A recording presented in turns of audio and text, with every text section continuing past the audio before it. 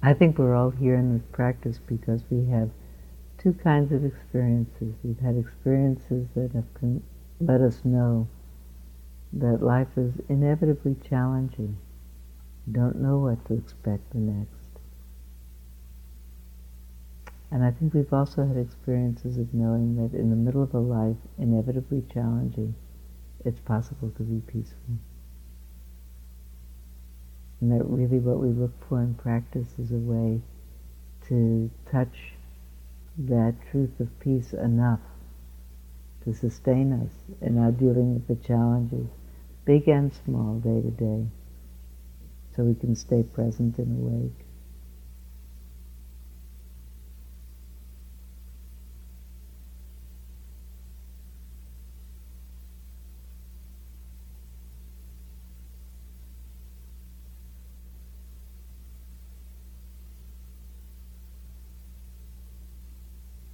We'll sit 2 or 3 more minutes. Just rest in peaceful mind. Don't do anything at all.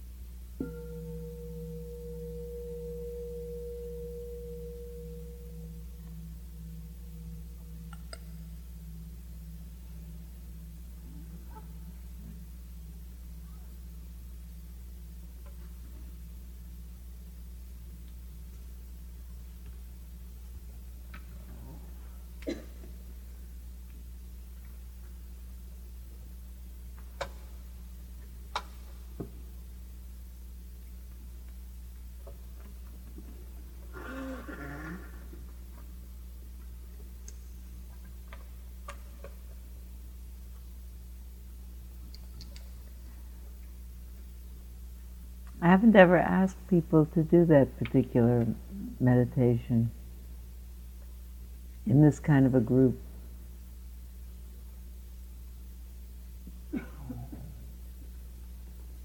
So I'm not sure about how you feel about talking about it. It's an it's a thing, it's an idea that seems so true to me, that we, all of us, have, whether we know it or not, some degree of faith that peace is possible, based on our own personal experience. Somewhat related to the way in which psychotherapists become psychotherapists. Nobody does it because I don't think, because they read about it in a college course catalog. I think everybody, I'd be surprised, if someone said, I made a decision when I was 14 years old, I'm going to be a therapist. Or unless they hadn't been in therapy, or a zoologist maybe, but I think that decision, I'm going to be present to someone else's pain, comes from having had someone else be present to our pain, mostly, and from the conviction that it's possible to heal from pain. Do you think so? What do you think? A lot of therapists out there. You think anybody thinks otherwise? How about that? Yeah. I don't know what your situation is, how many times you think about it, but what I thought about for me was, I had hope that I'm not sure I had a therapist that convinced me that change was possible, but I had an internal sense that change was possible, without ever having seen it. So it felt internal for me that it didn't necessarily come out. Somewhere has to come some sense of hope that it could be otherwise. I believe that even though it was. So I'm completely open to where it might come from. The story about the Buddha that people don't tell a lot is that he had presumably a profound meditation experience when he was 5 years old. Do you know that story? That he was sitting under a cherry blossom tree, I think, and that suddenly and quite spontaneously his mind was enraptured in a way that was filled with bliss, quite spontaneously. And it's often just noted, first of all of the Buddha stories are legends anyway, and or they're legends in the sense that they were told for 500 years before people wrote them down. So whether they were exactly portrayals of what happened to him, or they're allegories about a particular way of coming to a certain kind of understanding, that's one of the little stories that's told, that at 5 years old he suddenly was spontaneously enraptured and had a sense of complete bliss. But I think that for everyone for whom there's a sense of hope, that hope has to be connected to some internalized sense of what feeling good feels like. Otherwise, we wouldn't know that there was another way to be. We wouldn't know that this is distress unless there was some reference point of non-distress. Is that not true? I think it is. Maybe certain things we take on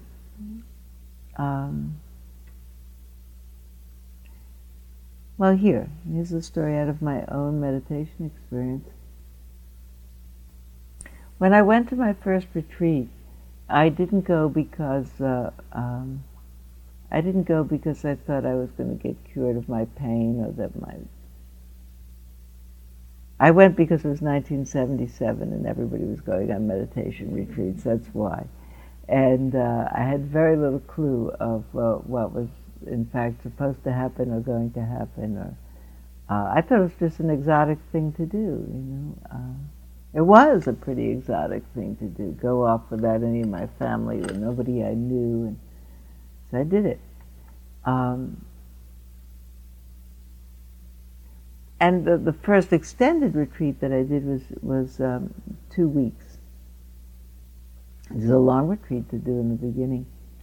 And I didn't have really some tremendous state of bliss come over me like the Buddha with his blossom tree. Mostly I was in tremendous pain and had a headache for a lot of it, and my body hurt, which was really surprising, so I was doing a lot of yoga at the time. But at that time I was so impressed with what my teachers said. I just loved what they said. The message that peace was possible was so comforting to me, even before I felt any sense of personal peace. There were three on that first retreat. Jacqueline Schwartz, who now teaches independently in Texas, Richard Boorstein, who has recently died, and Jack Kornfield.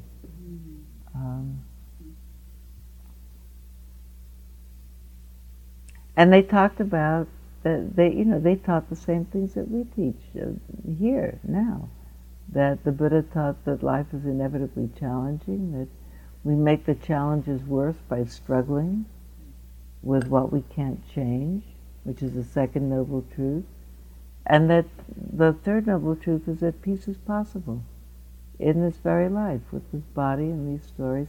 Not that we stop trying to make things work out in the way that we want. It wasn't calling for a life of passivity. It was calling for a life of really industry and engagement with an open heart. You do the best that you can, and you don't fight with what you get. It's like so simple when you think about it. It's like completely common sense, and it's so uncommon to keep it in there all the time. We keep on struggling to make it different when it isn't going to be different. And to have the heart to say, this isn't going to be different. Somebody once said, an early teacher of mine, that I suppose in response to the question of what is enlightenment, it's the ability to say and really mean it when something bad happens to you. This isn't what I wanted, but it's what I got.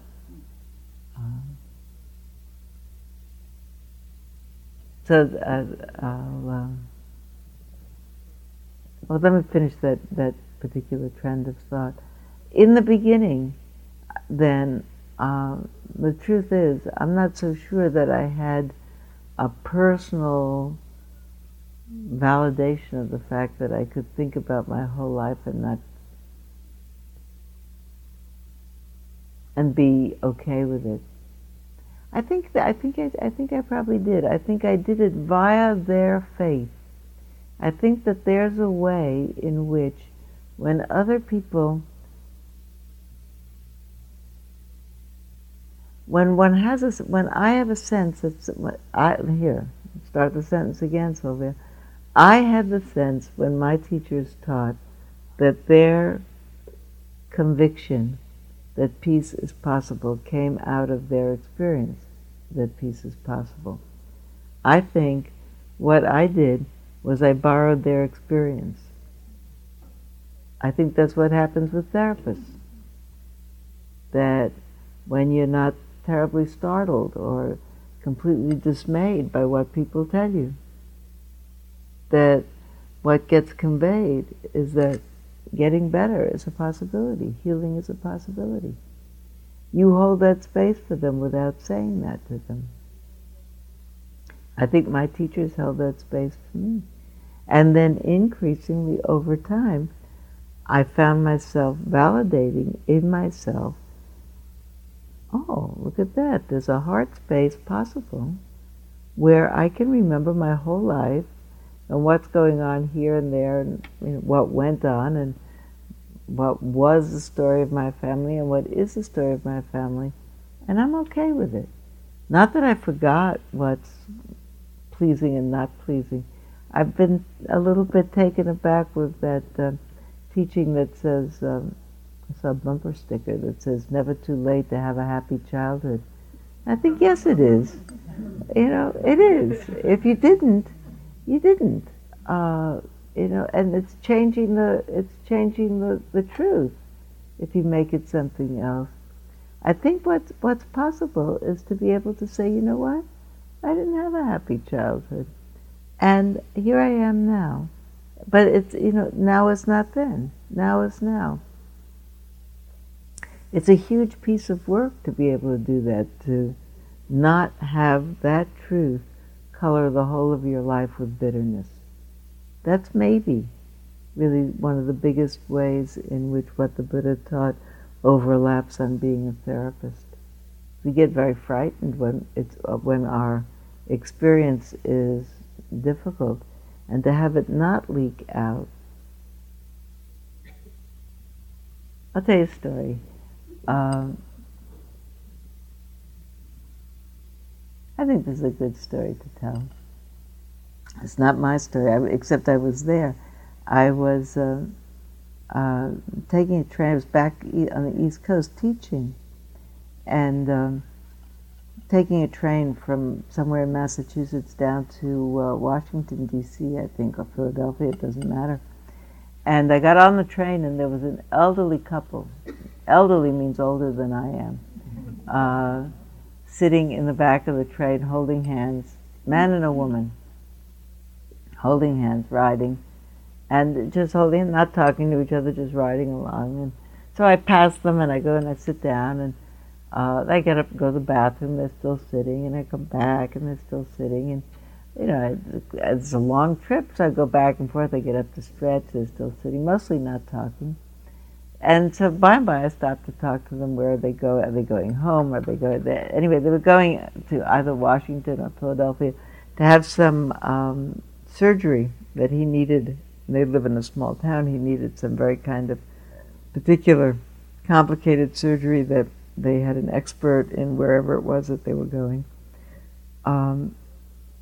So I'd constructed this whole story about, they must be married 50 years, 55 years, and probably wonderful to hear about that. So on one of these, they're telling me the story about the eye surgery, I said, how long have you been married? Just thinking they'll have a lot of pleasure to tell me. And the woman has been doing all the talking. This man is just sitting. He looked happy that she was doing all the talking for them. And she said, we're not married, we just live together. And so we've been together about 3 years, and so much for that first story that I made up about them. See, they make up stories about everybody that don't begin to be true. So we're not married, we just live together. And then his wife had died several years before. He'd had a bunch of children, raised them up. And she said, and she told me about her life. She had married somewhat later, and had also 3 or 4 children. She said, and we raised them up, my husband and I. She said, we did a good job. They're all raised up. She said, and then 3 years ago, what do you know? One day I came home and there was a note from him. I'm gone. Just left, up and left, just like that. She said, I was enraged. I was furious. So I'm trying to think of what do you say after that. So I tried to think of an empathic thing to say. So I said, I imagined, she said, after 44 years he left me. And I thought, must have been such a difficult 44 years. I said, must have been really hard, those 44 years. And she said, no. She said, it's the best 44 years of my life. She said, we had a really good time. We were having a good time. We raised up our children. We had nice children. They have good families. And looked at me and she said, like, well, how could I have asked the question? I said, well, sometimes, I guess what happened is that they asked me, then what do you do? What do you do? What's your work? So I said, well, I teach, and I didn't feel like starting in with the Buddhism on the train standing. I said I teach, and I teach about having a good attitude in life. Because that's really what this is about, having a good attitude. So I said I teach about having a good attitude in life, and sometimes I write about it, and I write stories, and I might write your story someday. And she said, well, what would you write about me? I said, well, about your good attitude. She said, what good attitude? I told you I was furious. So, so getting more and more backed up here.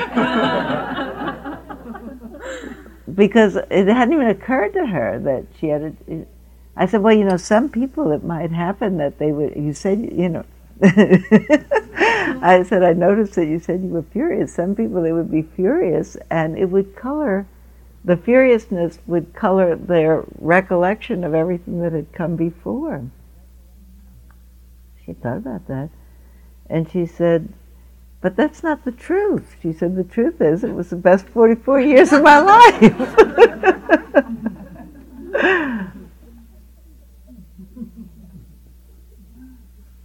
So the question of really how to be able to hold the truth of your life in a wide enough lens that you could be startled or challenged or even enraged, infuriated, grief-stricken, and not have any particular one of those problematic, afflictive emotions so color the whole of your life that you can't continue, really. And the truth is, I don't think it's all from insight and wisdom. I really want to put a caveat on that.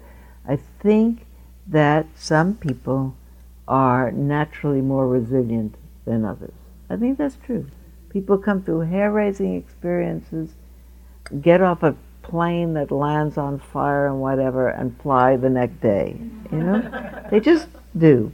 And other people can't drive by an airport for the whole rest of their life. The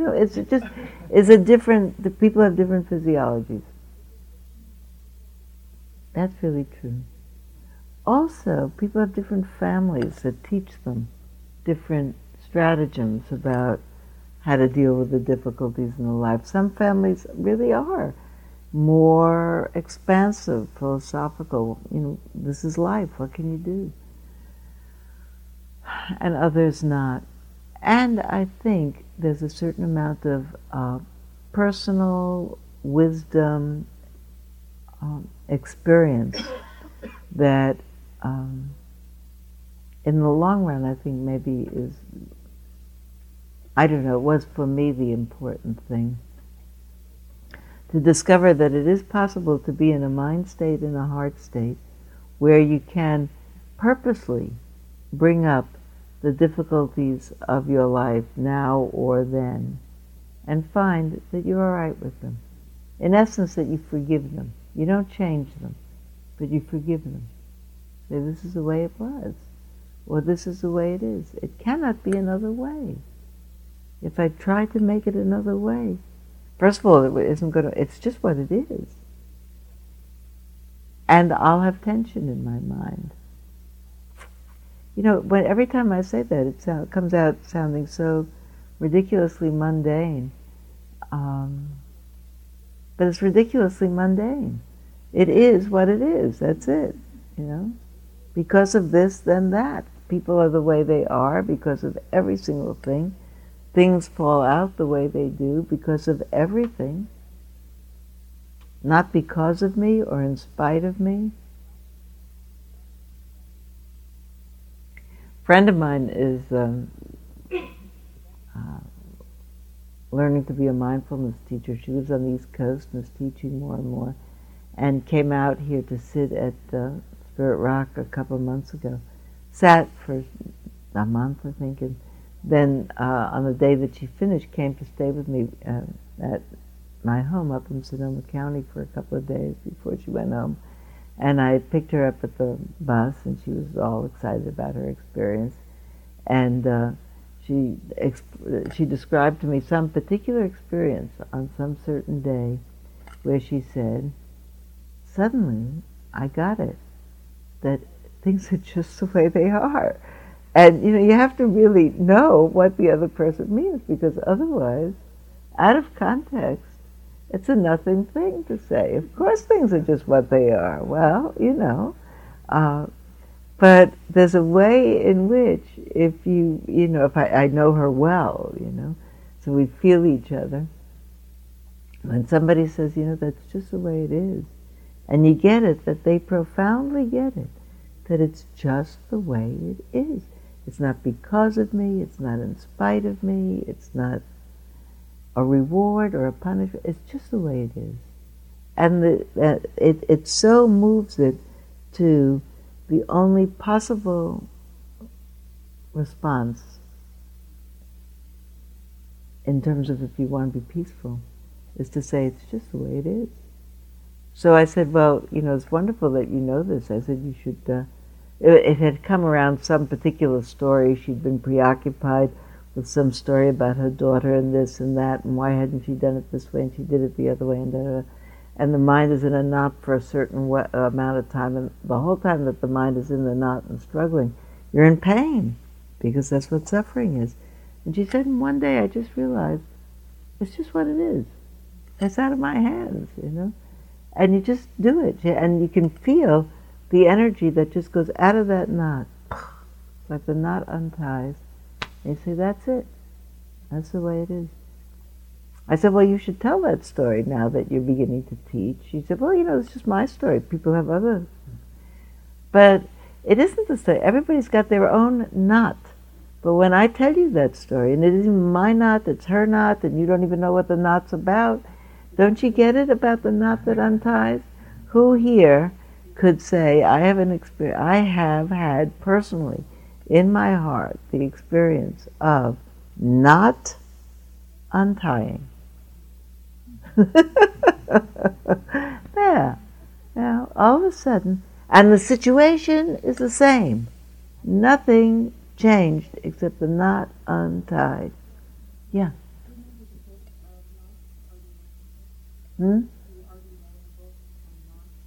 I don't. Do you want to tell me what's the name of it? Knots. Knots. R.D. Laing. Yeah. R.D. Laing, the British psychologist. No, I don't know about that. You read it 20 times. I should at least go and look at it once. No, but I...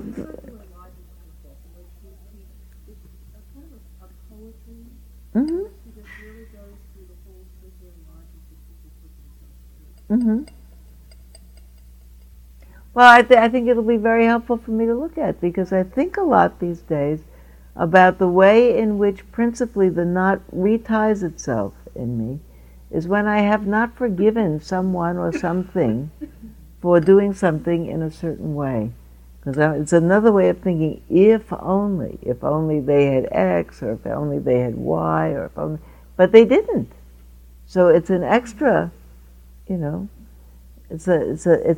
a mind maneuver. It's amazing to think that the mind of its own self goes around tying knots. Everybody wants. It's wonderful to listen to the Dalai Lama teaching, because here he comes and he says everybody wants to be happy. They do. I believe that. Everybody wants to be happy. I believe that that's true. And still, the mind, not out of perversity and not out of naughtiness, out of bad habits, actually, out of bad habits, keeps on tying itself in knots. And that maybe one way of thinking about the whole of practice is that it's about trying to untie the knot. Sometimes you untie this one, another one ties. It's a continual knot. And so I'm not entirely sure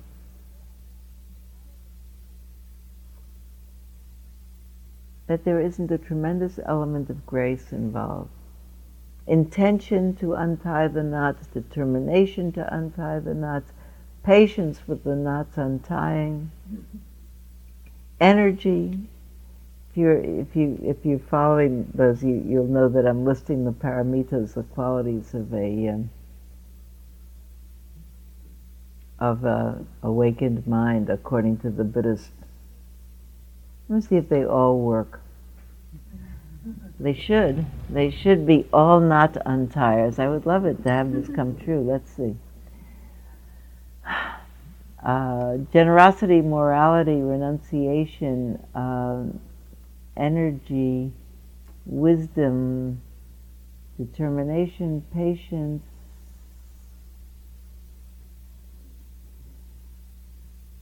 truthfulness, loving kindness, equanimity. They should all be not untires. Telling the truth certainly unties a knot. Here the woman in that train told me they were the best 44 years of my life. I was furious at the end, but they were the best 45 years of my life. A lot of times I think we have, never mind we, I have the habit of not telling the truth, not in a way to myself, not even a way to somebody else, out of habit. I've been watching it recently because I caught myself recently on route from someplace to someplace else, and I'd had a million things to do that day, or many things to do that day. That's in truthfulness, many things to do, and rushing from one to the next, doing them, and rushing yet to another appointment or another class or another something, and hearing myself say to myself, oh, I'm so tired.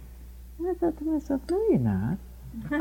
You know, you're really all charged up. You're having a good time. It's a good day, you know. That's such a bad habit, you know.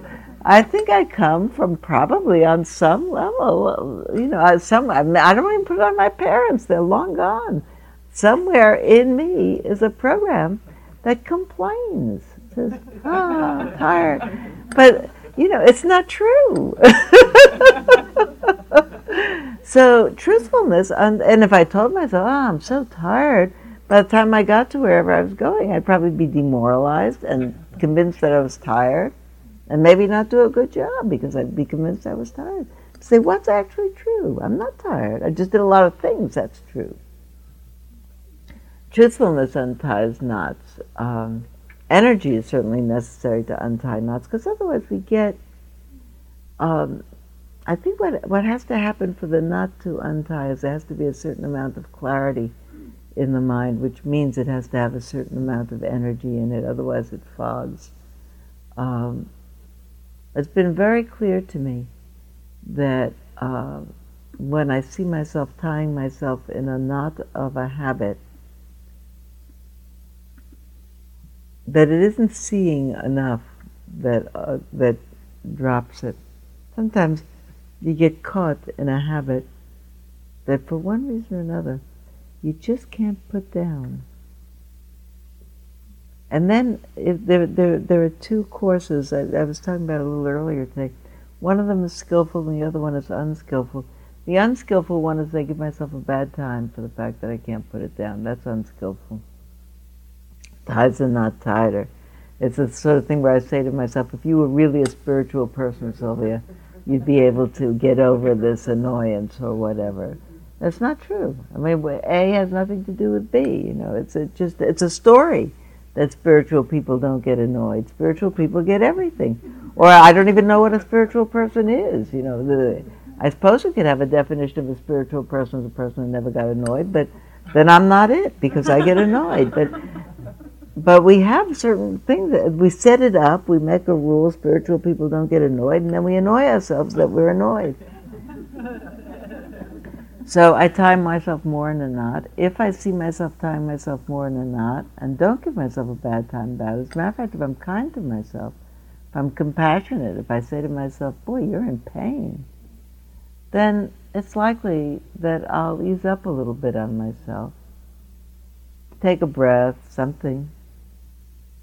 If I stop really telling myself the story about how not good I am, the knot might untie by itself. You do something else. You breathe for a while. So energy, determination. Oh, that was the determination meditation that we did before. I've been thinking about that and just recently developing it. That one about try to remember a time when you were just fine.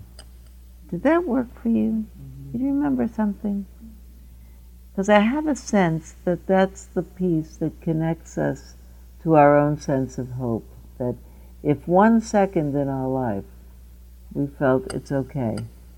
That's enough for us to have known that okay is a possibility in this life. And well, I'm not even sure that I can choose to be in that space. Because sometimes I think that, I'll remember the time that I was the first time I tested that, I think, I discovered I was just feeling so peaceful in my heart. I was in the middle of a meditation retreat, and I thought, I'm going to give myself a peacefulness test now. I'm going to think about my daughter who was then 14, I guess, 15, maybe, traveling with my father in Mexico, who had developed asthma not long before, and and she had some serious bouts with it, and I was worried about it, and so especially when she was gone in another country, and I would think, I wonder what's going to happen with that asthma. Is it going to get worse? Or so usually the thought about where is she okay? Did she take her asthma medicine with her? Make me a little frightened. So that was the test. I was feeling so peaceful. I said, okay, now I'm going to have the thought about Emily and the asthma and see what happens. And you could think the thought, and you think the thought, and you realize, I love her so much. She probably took the medicine with her. They have clinics in Mexico. They have doctors in Mexico. My father is there. She'll probably be all right. It's probably fine. And you watch that you can give yourself an equanimity test. You can give yourself a test. This love relationship isn't working anymore. I feel bad about it, but it's what's true. Every once in a while you get to be able to give yourself a test. It's like taking your temperature. I'm really all right. If there were times in your life, because there have been times in everybody's life when they're quite happy, but then you say, well, I can't be that happy again because I don't have that same constellation of happiness things. But it's not a question of happy, it's a question of expansive heart. Really, equanimity is a question of spaciousness of heart. You can say, it's just okay how it is. I like it or I don't like it. I'm pleased with it or I'm not pleased with it. That's really, for me, the great insight is to be able to say, can be happy without being pleased. It's actually, happy isn't such a good word. Contented, satisfied. Search the whole world. There's nothing you'll find. There's nothing more rare. There's one thing you'll find. There's nothing more rare than a satisfied mind. Is that Rolling Stones? I think it is. It's a long time ago, but nothing more rare than a satisfied mind. It's hard to just get the mind to sit down and say, okay, it's okay. It's enough. It's okay. I'm satisfied. So that's the equanimity test. Can you forget your life? Can you get it all perfect? Can you now have a happy childhood? Can nobody have asthma? Everybody's got everything. If not this, that. That's really the equanimity meditation. All individuals are heir to their own karma. It's such a complicated phrase to say. When I first heard it, didn't like it at all. It sounded like tough luck, whatever you've got, it's yours. Doesn't it sound very callous? Like whatever you made your bed, you lie in it or something like that? It doesn't mean that at all. It means I am short because all of my parents and grandparents were short, all the way back to whenever, because, for whatever reasons, genetics or poverty or whatever, that everything has a lawful cause. Not a purposeful one. It's not that I deserve it or don't deserve it. Everything is lawfully caused. That's what karma means. You see, every individual is heir to their own karma. It means just the confluence of circumstances that happened since the beginning of time are all responsible for what's happening now. It means nobody's guilty. It means that really everybody is forgivable. They couldn't have been otherwise, anybody. Doesn't mean everybody's likable, but forgivable. It's a huge... Sometimes especially around the times of major national elections on Wednesday mornings, we do loving kindness. People particularly... For years after that, people try to hold in their hearts those political figures who we find unforgivable. But the clue in that is not so that you'll be a saint, but so you'll be comfortable. It's so uncomfortable to live with a mad heart, isn't it? I mean, it's not for the benefit of the other person, really. For the benefit of yourself. I mean, people who... I can't make any political statements here.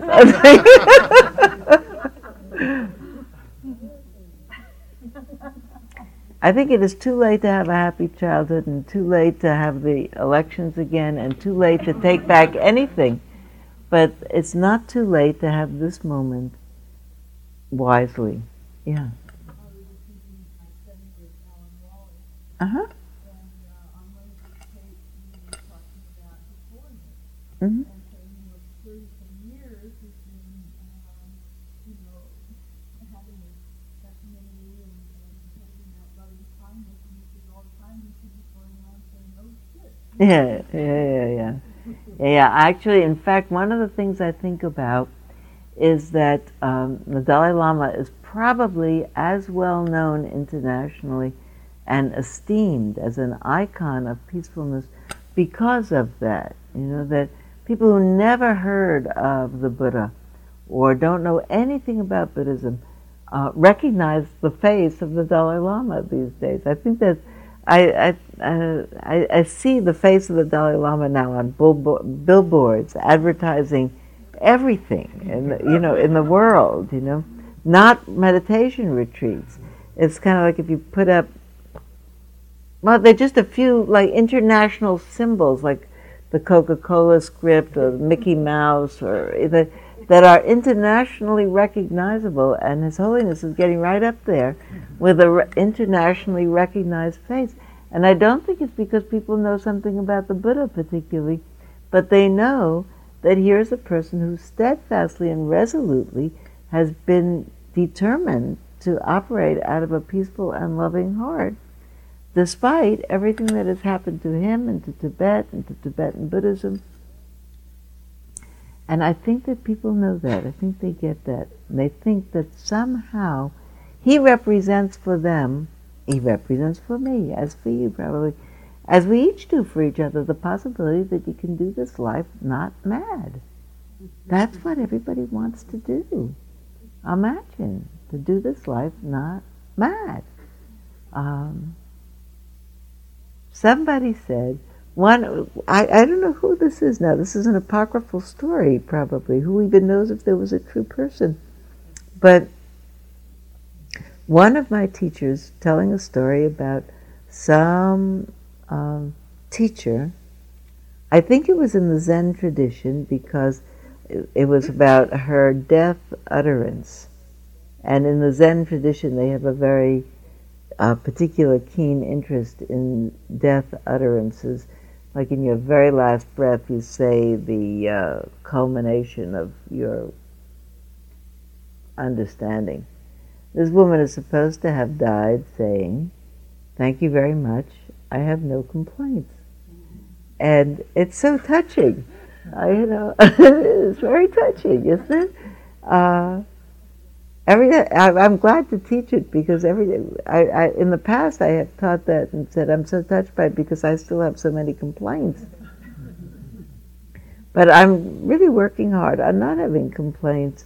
I'm even changing whether my complaints are holy complaints, like I'd really like to make the world more equitable in the way people live. But maybe that's not a complaint. Maybe that's What would you call it? Let's redeem it. What is it? Oh, it's a wish. There you go. That's not a. Thank you very much. I've redeemed that. So now I can say that maybe. I'll have to check out whether I can really honestly say it. But I'd like to be able to say thank you very much. I have no complaints. Because complaining is extra. It's extremely unwise. It doesn't make any sense to complain. It doesn't make anything better. I mean, wishing and acting and doing things. I mean, showing up. Yeah. Yeah. No, it's okay. Yeah. Well, I want to thank you for the opportunity to ask a question. I've been composing this question for a long time. Going back to what you said earlier, Sylvia, about the real question for me, how to live life every day. I spent 2 years with my very close family caring for my mother, who died of cancer. And my own priority in life is very, very clear to me. It's joy. And so I'm very clear about that and the amount of time it takes and the finances. And for 13 years, that's so far been my devotion. But I have such a panic, especially since my mother died every day, such a panic and of sadness.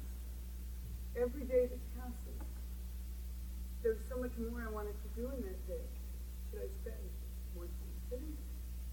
Should I spend more time with my father? Should I spend more time with my mother's sister? And I'm a teacher, so you know what, an elementary teacher, you know what kind of time that takes up. And again, my main priority are my own daughter. And I just feel this panic every day and anger about how quickly this is going. And that's really nasty. It's smiling. And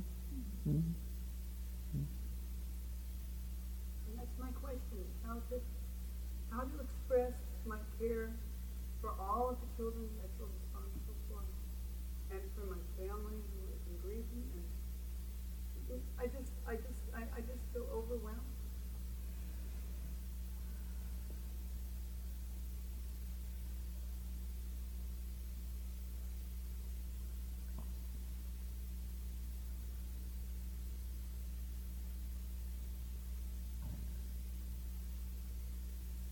I'm very touched by your question. What's your name?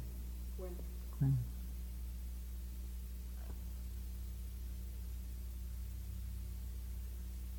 I just wanted to one with Jack's book, the laundry book, the title I love so much because for me the laundry is my life. Literally. I live through these things. I live the carpools. I live to do my family's laundry. This is like my greatest, I'm so blessed every day to be able to do this. We talk about, by the way, about his title. We talk about, because we all feel that. And I was in a group of friends last week with Jack talking about if we write another book, we'll just call it More Laundry.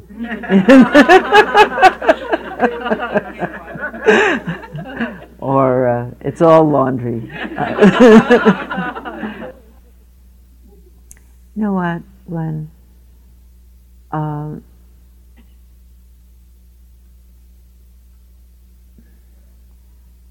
I'm very happy. I'm happy. I'm pleased that you asked that question. And instead of attempting a straight-out answer, which would presume, because I don't know, I think I want to talk around it obliquely and say, my sense as you talk is that that's a kind of urgency.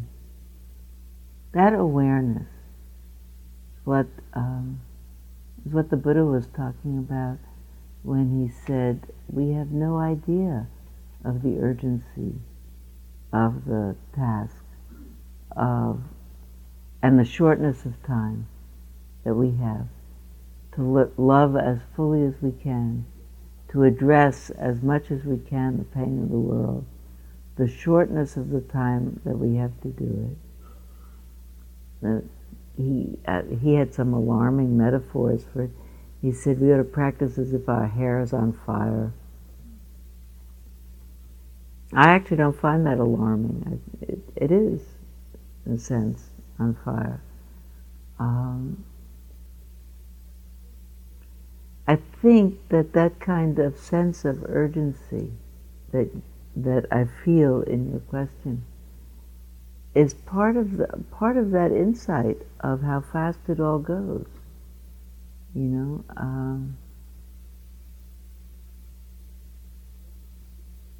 I went to register for my Medicare card this month because I'm going to be 65 in a couple of weeks.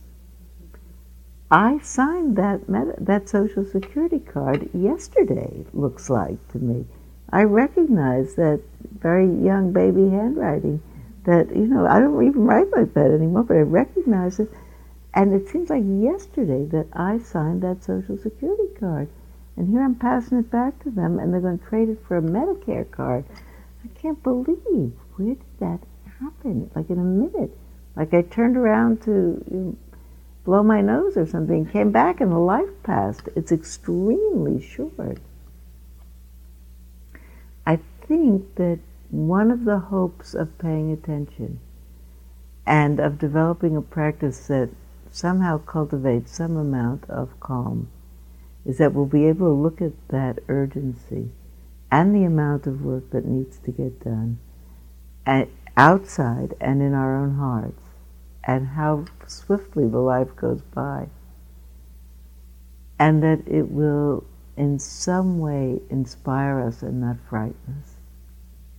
That I remember all the stories that I heard when I began to practice about the tortoise that surfaces. Do you know those stories about that there's a tortoise, a great giant tortoise that swims around under the oceans of the world, and just one of them.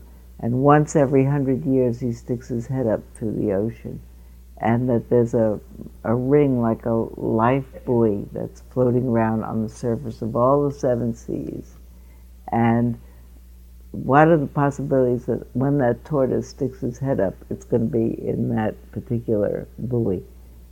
And the story is told around, it's meant to say the same possibilities, the same odds of the tortoise sticking his head up through that buoy. It's the same odds as having a human birth.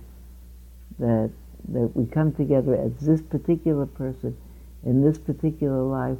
It's actually less rare, more rare than that tortoise, because this is the only time that I'm going to come together as this and you're going to come together as that, Gwen, with your particular constellation. I think it's a once in the whole of eternity.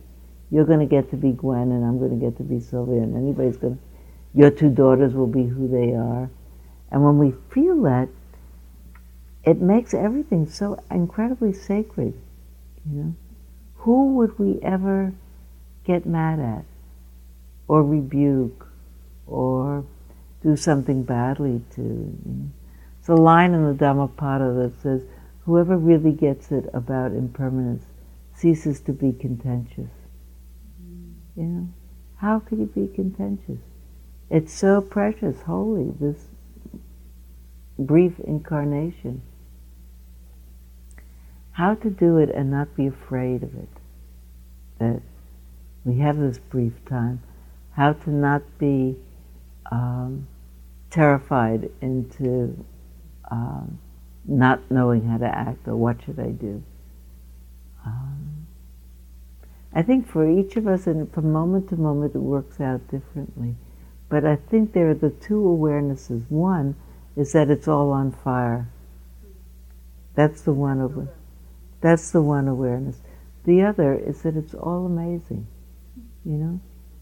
That if we look out the window, if I look out the window where I live this time of year, these last few weeks, there've been quail hatching.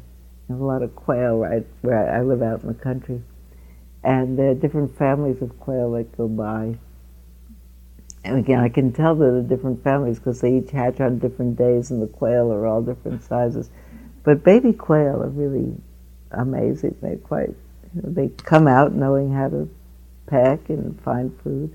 And their parents lead them around. They have one in the front, one in the back, and a whole train of 10 little quail running along. Then another train of quail run along. And as I look out, and they suddenly run into my vision, there's a way in which your heart picks up, that you suddenly see something like that. My cousin had a baby in Sonoma a couple of weeks ago. So I stopped by the hospital on the very day the baby was born. And I had to pass down from the matter of where elevators were, where I got out until I got to the room where the cousin was. I passed by people in very clearly difficult, probably terminally ill circumstances, people with oxygen. You can tell where people are really sick, and the people around the beds are sitting and looking really sad. And I go through that, and you look in the rooms and you see a whole different story of suffering in every single room. And then I come to the cousin and his wife and this baby that's about to start a whole new life. And when I left their room, I realized that my heart had picked up just from that, that somehow these folks, that's what's happening, they're passing. These folks, just the next turn of the century, with any good fortune, this baby might be there at the end of this century. And I think there are moments where, if we're really paying attention, the heart gets picked up, and you say, it's an amazing story. It's not my story or your story, it's the story. That this is happening seems so amazing. Not what's happening. What's happening is overwhelming, but that it's happening. It's really like magic that it's happening, isn't it? You think about it. I mean, fundamentally, there's a rock hanging in the middle of space, and it just wobbled so that now we have a little bit less light every day. I don't think it wobbled, it tilted. It didn't wobble, but the tilt of the earth as it rotates. I've been trying to describe this to my grandchildren. The tilt of the earth as it rotates causes us to have now just a little bit less sun every day. We're moving a little bit darker every day, and then it'll come all the way around the edge of dark, and it'll get light again. Quite apart from anything that I want or don't want to have happen. That's so amazing to be part of that, and to have a human heart, What seems to me really even more incredible than the fact that the earth is going to predictably come back. More light, less light, more light, less light. And we will be gone after however many, I hope 60, 70, 80, 90 years, however long we get. And we'll be gone. Given all of that, it seems to me so amazing that we have the capacity to love. It seems to be more amazing than gravity. Gravity doesn't seem so amazing. Gravity, that's just gravity. But that human beings have affective bonds that cause them to connect to people and feel compassion that you do, Gwen, that you care. Caring is such an amazing commodity, Think about it. I think about it with the quail, I think to myself, I look at the quail and I think they're so cute, and I think, I wonder if these quail are looking at their quail and thinking, my quail are cuter than those quail over there. We always think our children are cuter than everybody else's. Do the quail, Those kind of affective bonds seem to me so amazing. Or if one of our people dies, we feel so terrible, That human beings have hearts with affect and care seem to me so amazing. That's what the Buddha meant about the precious human birth, that we get to have hearts of care. We get to be able to choose volitional response. I think about it, it's an amazing thing for human beings. Human beings have the ability to feel like doing something and not do it. Uniquely among animals. We are certainly motivated by instinctual drives, but we have the possibility of thinking something over and saying, you know what? Wouldn't be good for me, it wouldn't be good for them, I won't do it. That's an amazing developmental skill that human beings have, which we have on behalf of other people, that we care about them. Caring is amazing. I think when we get that, it sustains us. Junie, you're back. You were going to say something, June? Yeah. I was just thinking about what Glenn said. How important it is to remember that everything passes. I haven't been quite the same place Glenn's been, but similar and lots of others. And after a while, the older you get, you look back and you realize that everything gets better, it makes it worse, it's better, but it all passes and changes. And I particularly remember the times of raising children, all you think you'll never get through it. I don't have a wonderful spirit. No, I need the heart. Well, then you'll be someplace that doesn't. I think that particular thing, I think about it, I was thinking about it yesterday, about the next to the last sentence that the Buddha said before he died was transient are all conditioned things. Everything passes. The last sentence that he said was strive on with diligence, carry on, you can do it. It actually, one of my friends who's a Pali scholar says a better translation of that. That sounds so military, strive on with diligence. The friend of mine who's a Pali scholar says a better translation would be move with sureness into every moment. I like that better. But I like to think that next to the last sentence, if it was really the last teaching sentence that he gave, must be the crux of all teaching, that it's very important to know that nothing lasts. It first of all makes it possible to stay with difficult moments, and it also calls us to attention so that we don't miss the in-between moments. I'll spend time waiting for 3 weeks from Monday, I'm going to go on holiday, and then it will be good. Don't know if I'm going to be around 3 weeks from Monday. Only know about now. First of all, I don't know if it'll be good. I might go on a holiday and the whole thing might be a mess.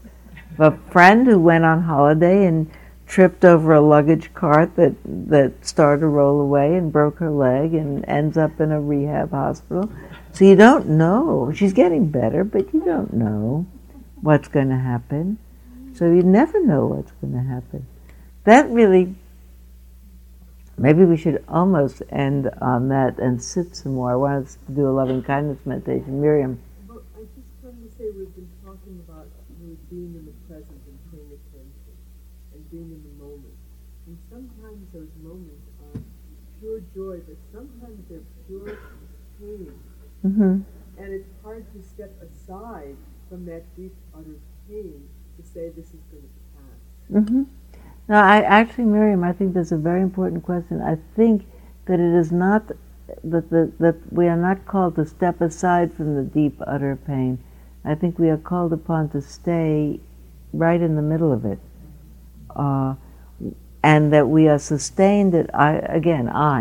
I am sustained in my ability to stay in the middle of deep, utter pain when it is my experience. I think very much because I know it isn't going to last, so I can stay here for a while. That there are sometimes experiences where you say, okay, hold on, this won't take long. And it will be terrible, but it will be over. If you know it'll be over, you can stay there. I think there isn't anything but staying in the middle of deep, utter pain, which doesn't make it unpainful. I think what it does is it really,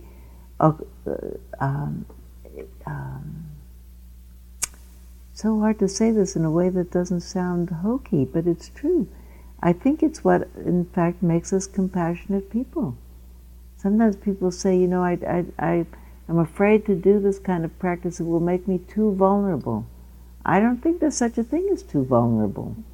I think that we are meant to be too vulnerable. What if the whole world got up tomorrow morning too vulnerable? What if everybody got up tomorrow absolutely concerned about the pain in the world. Everybody got up and thought about half the people in the world are going to go to sleep hungry tonight.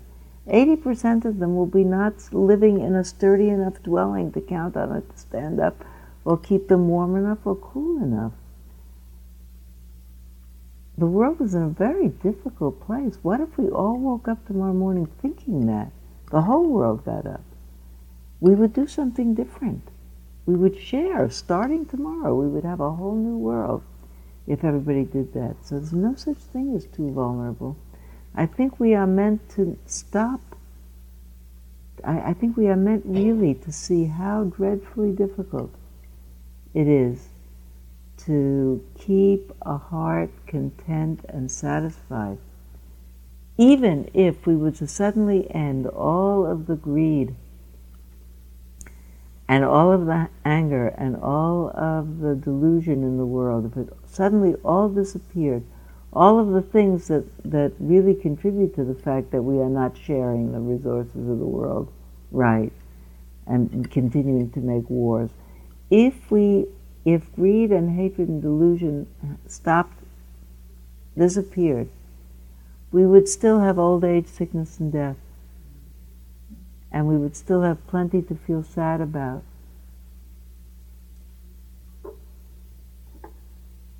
But we'd share. And we would hold each other's hands, I think, more in the old age and sickness and death. Which is really, when you come right down to it, the only thing that's left to do. Actually or metaphorically, I think we're holding each other's hands all the time.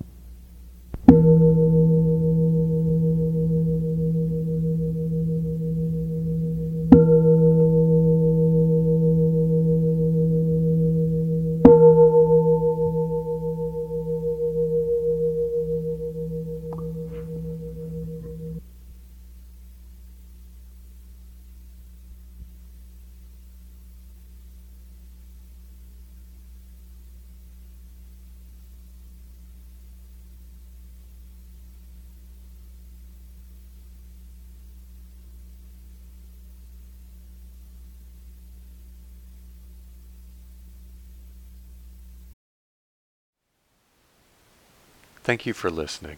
To learn how you can support the teachers and Dharma Seed, please visit dharmaseed.org/donate.